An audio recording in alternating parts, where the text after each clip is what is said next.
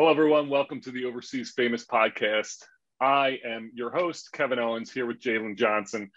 Jaylen has played many different places, played overseas, but mainly has played a lot in the G League and the NBA, back and forth, has done a lot, has heard a lot, has seen a lot, and we're going to get his story today as well as some other fun stories. And we're going to start off this with a little bit about the Summer League, because the NBA Summer League is becoming wild right now. I was out there in Vegas a few weeks ago, like right in the start of Summer League, and it was like Celebrity Row. I walked in and Mark Cuban is right there. I'm like, holy shit, that's Mark Cuban. And obviously, you know, it's like the Mavericks owner. He's obviously involved in the business, but you're still like, that's Mark Cuban. And every, 50 Cent, there's celebrities, every NBA player was there. So I know you played with the Clippers and the Pacers in NBA Summer League. So take us through that experience of going into that NBA Summer League, and you're kind of a younger player, and then you look over and it's like Celebrity Row, and you're like, holy shit, this is pretty crazy for something like that in the summer. Yeah, preparing for something like when we was on our home bases, you wouldn't really got the same essence of it until you was there. That first game, I remember the first game as soon as we got to Vegas, I was just looking at the first row, and I had seen Ben Simmons. I think I seen Markelle Fultz just had went number one. Then LeBron came in right behind him. But a couple of the guys I knew just from AAU, just growing up playing basketball, college, things like that. But it was just nice seeing them, the people who make, the high 200 millions, the movie stars, they all in the front row looking at us. And we making shots, they cheering us on. I think the Migos was there. They was front row with all their chains on. I think that was the year when I was with the Clippers. And yeah, it was nice. It was real nice. The way they treat us in the summer, they just taking us to nice restaurants, making sure we eat good, things like that. I mean, it was dope for sure. Yeah, I think that would be something that's that I made it kind of moment where you look and you see these celebrities cheering you on, because it is Summer League is a complete party. It's a great place for the NBA players to come. It's a great place for celebrities to come. Everyone was there, and I could not believe how many people were there.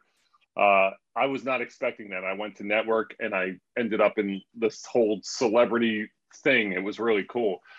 But when you're in Vegas, it's Vegas. So as a player, do you kind of have to be have that self-control, or just be like, shit, I got to get my shit together, because, you're there to showcase, you're there to try to make an NBA roster, but you're in Vegas and shit's going down.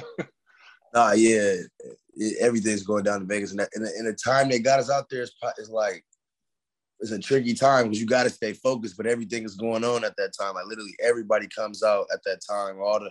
You might see Drake out there. You might see one of the highest celebrities. You might have a game the next day, but the night you got a game the next day, that night is crazy. You just you gotta, okay, what am I doing? What am I here for? You know what I'm saying? So things like that, a lot of people, it's a good and a bad for a lot of people, because a lot of people can't handle that. Just being in that type of lifestyle when you got to be focused is kind of hard. But I mean, the people who do it, good things come out of it all the time. Like I said, it was crazy. Pool parties, everything is all going on at the same hotel you at. There's events going on in the hotel.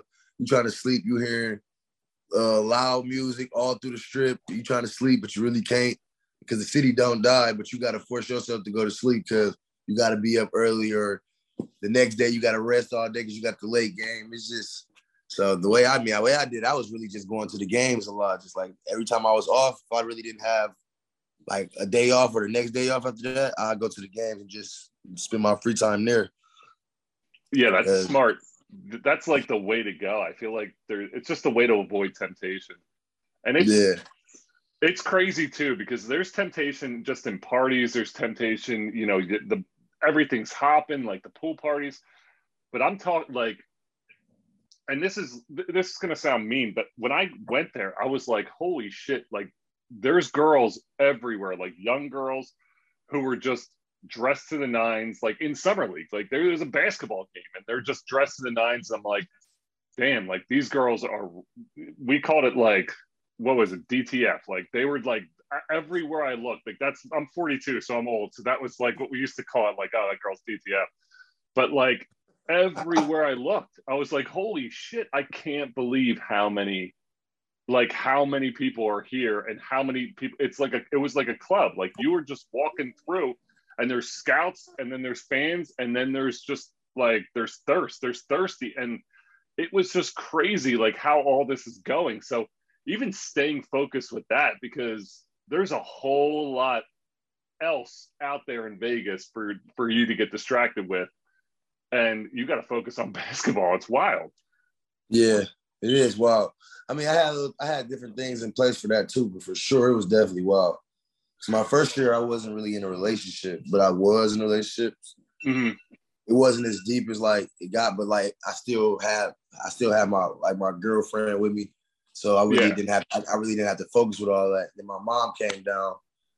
So the next year I was in a deep relationship and I just, it was way different. So I really wasn't worried too much about the girls, but if you see them, like they are there. They're everywhere you go. They everywhere, literally.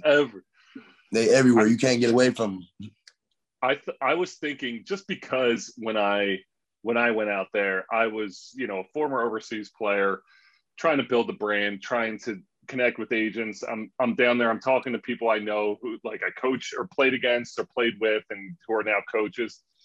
Yeah. But when you have when you're a player and like that's all around you, I mean, it is pretty impressive to really be able to stay focused and dominate Summer League if maybe that's why they put it in Vegas. Maybe they're like, you know what?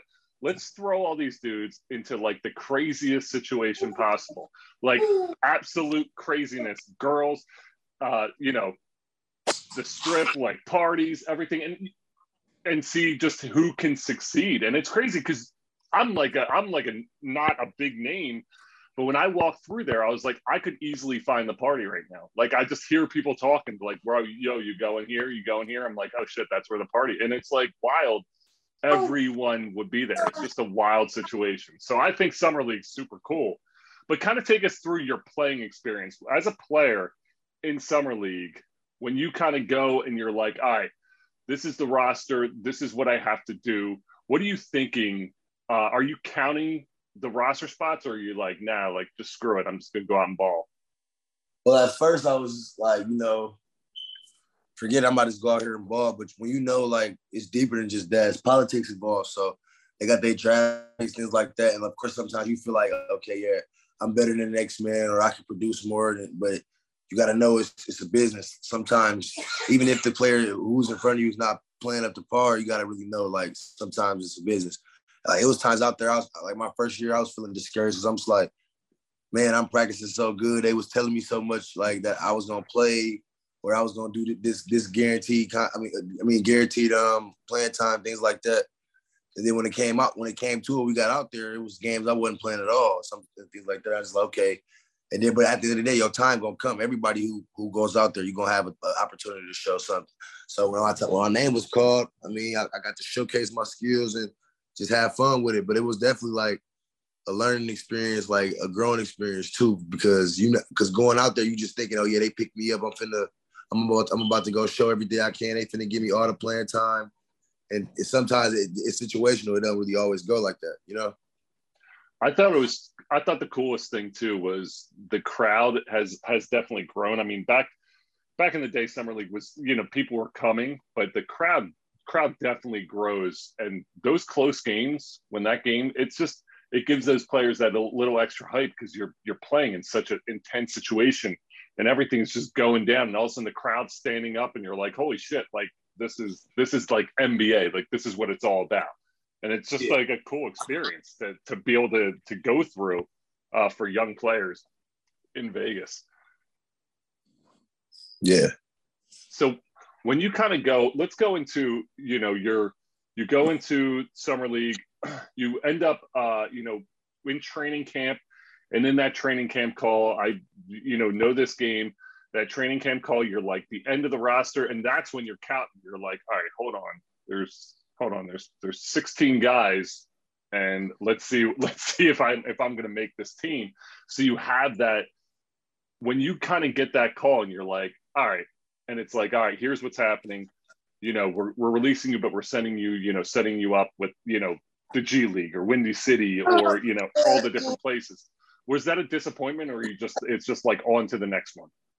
I mean, of course, like when you got dreams and goals, it's like, when you don't really, at first, when you really don't know the business and things like that, it's definitely a disappointment because you like, man, like, am I not good enough, or like, why am I getting sent down? I just showed so much potential, so much of my skill when I was up there with the up top team. So why am I getting sent down? Sometimes you get discouraged, but as you know in the business, like when you get older in it, like I said, my first year from my fourth year was totally different. My first year, I didn't know what was going on. Like I was playing great in the training camp, things like that. I mean, but the first year was kind of different because I didn't even go to summer league. I just went straight to training camp, and I was killing, getting accolades from all the front office, the coaches, and then when it came down to that last day of training camp, I got sent to the G League. And everybody on the team was just telling me, it happens like this sometimes. You show more than enough. You showed your NBA player, but it's the business. This is and that. So I had a hard time, figuring that out. But then, now I know for sure because I've been through it. But it was definitely a disappointment at first, just because you start to think now that nobody really believes in your talent. They don't really believe that you're good enough. When you're in camp, what were the vets like? Do you have any memorable moments with some of those vets when you're trying to make this team and they're pulling you aside, especially when you get that one vet who takes a liking to you? You're like, this he can help me, like he can help this team, and they start taking a liking. Did you have an experience with a vet that really helped you out throughout training camp?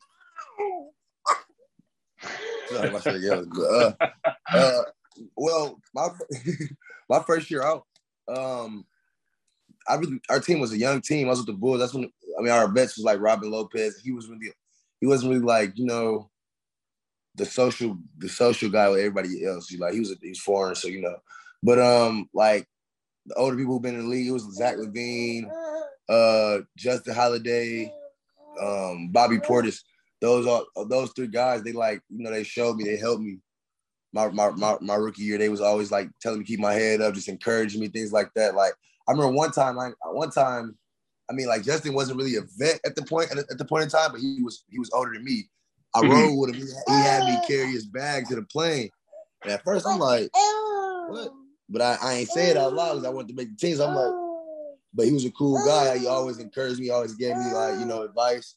He always, if I was doing something wrong, he'd pull me to the side instantly, just like a leader. So I really didn't have too much of a problem doing it for him because he always used to help me. Like when things I was lacking in, he always used to come over there and just give me tidbits, things like that.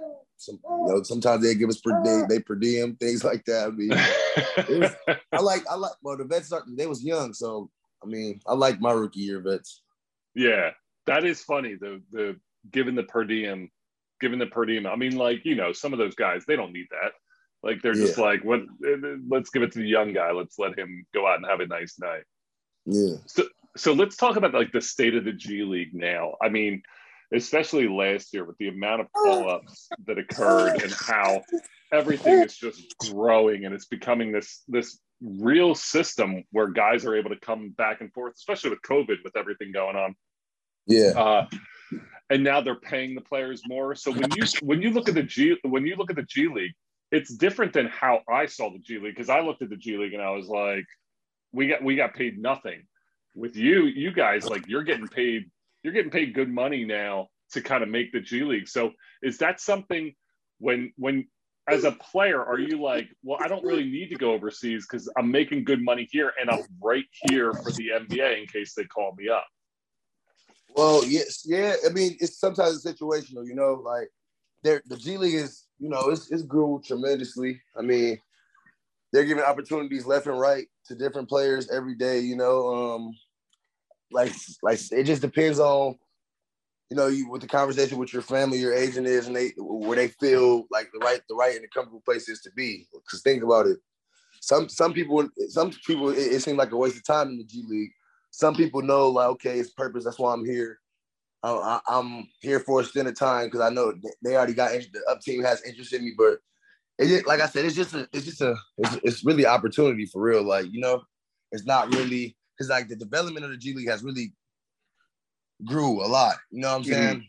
Like the Revs, they grew a lot. You know, just the staying. Like my first year in the G League, we had roommates, things like that. We was traveling on buses, a lot of things like small buses, far ways. Like last year in the G League, they treated us great. They gave us the top stay. We had our own room. And some of that was because of COVID for sure, but most of that was just because everything was growing. It was like 5 years in. So, you know, things was growing rapidly. That's great. I mean, I played when it was the D League, and it was like one of the OG guys.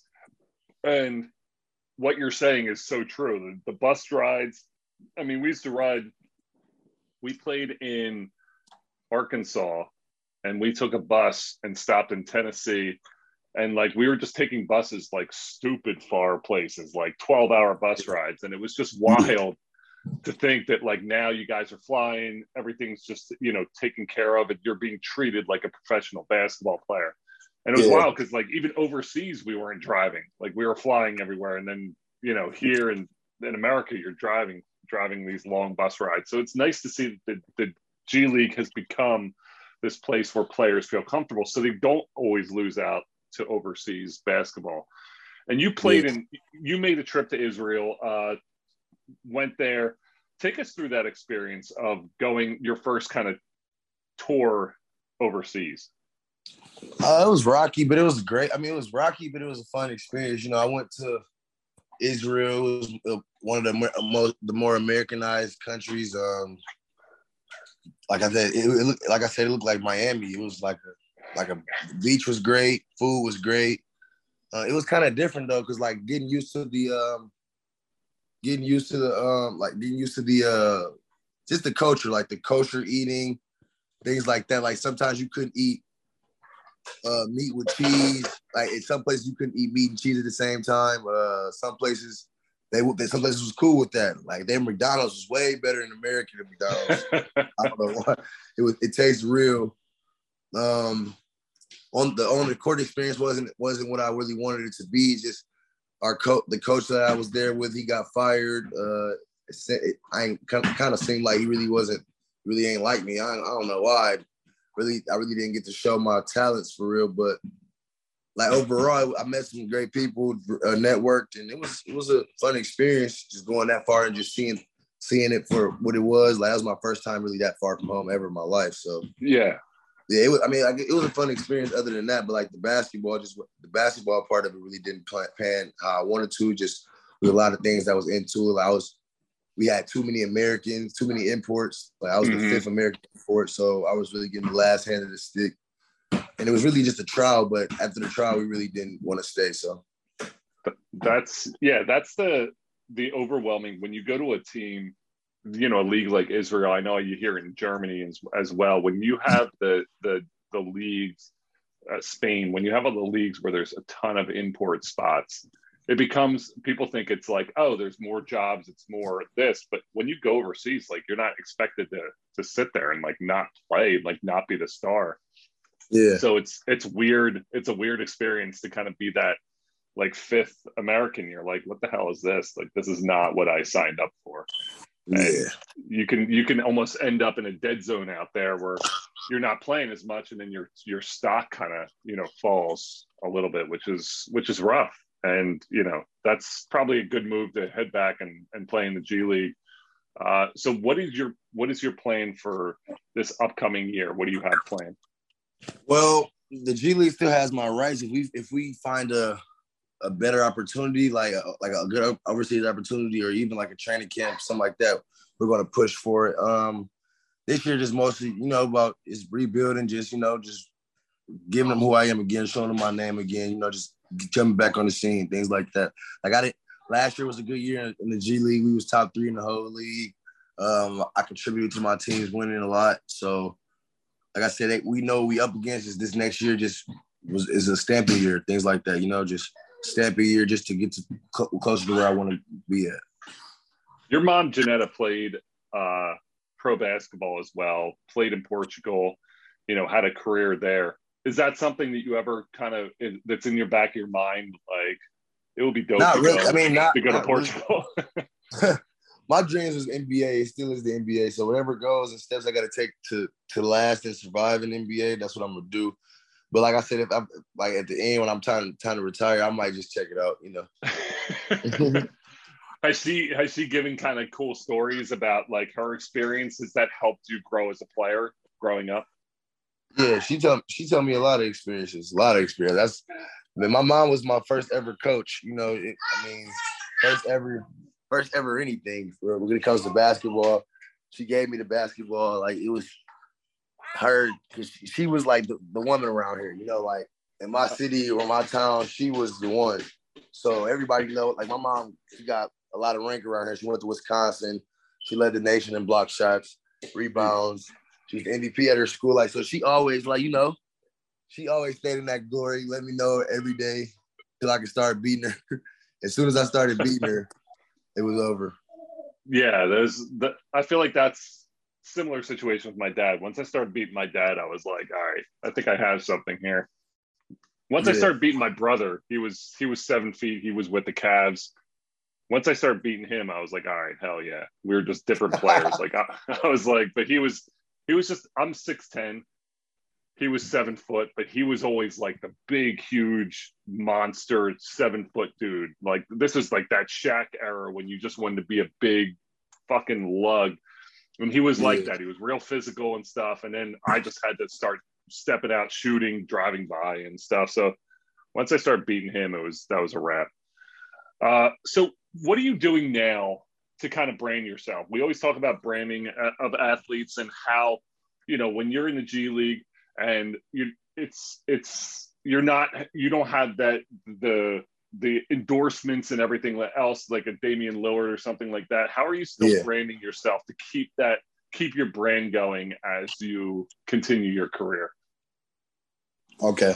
Well, yeah. So, what I'm doing, I'm you know, getting more involved in Instagram, things like that, you know, just posting reels.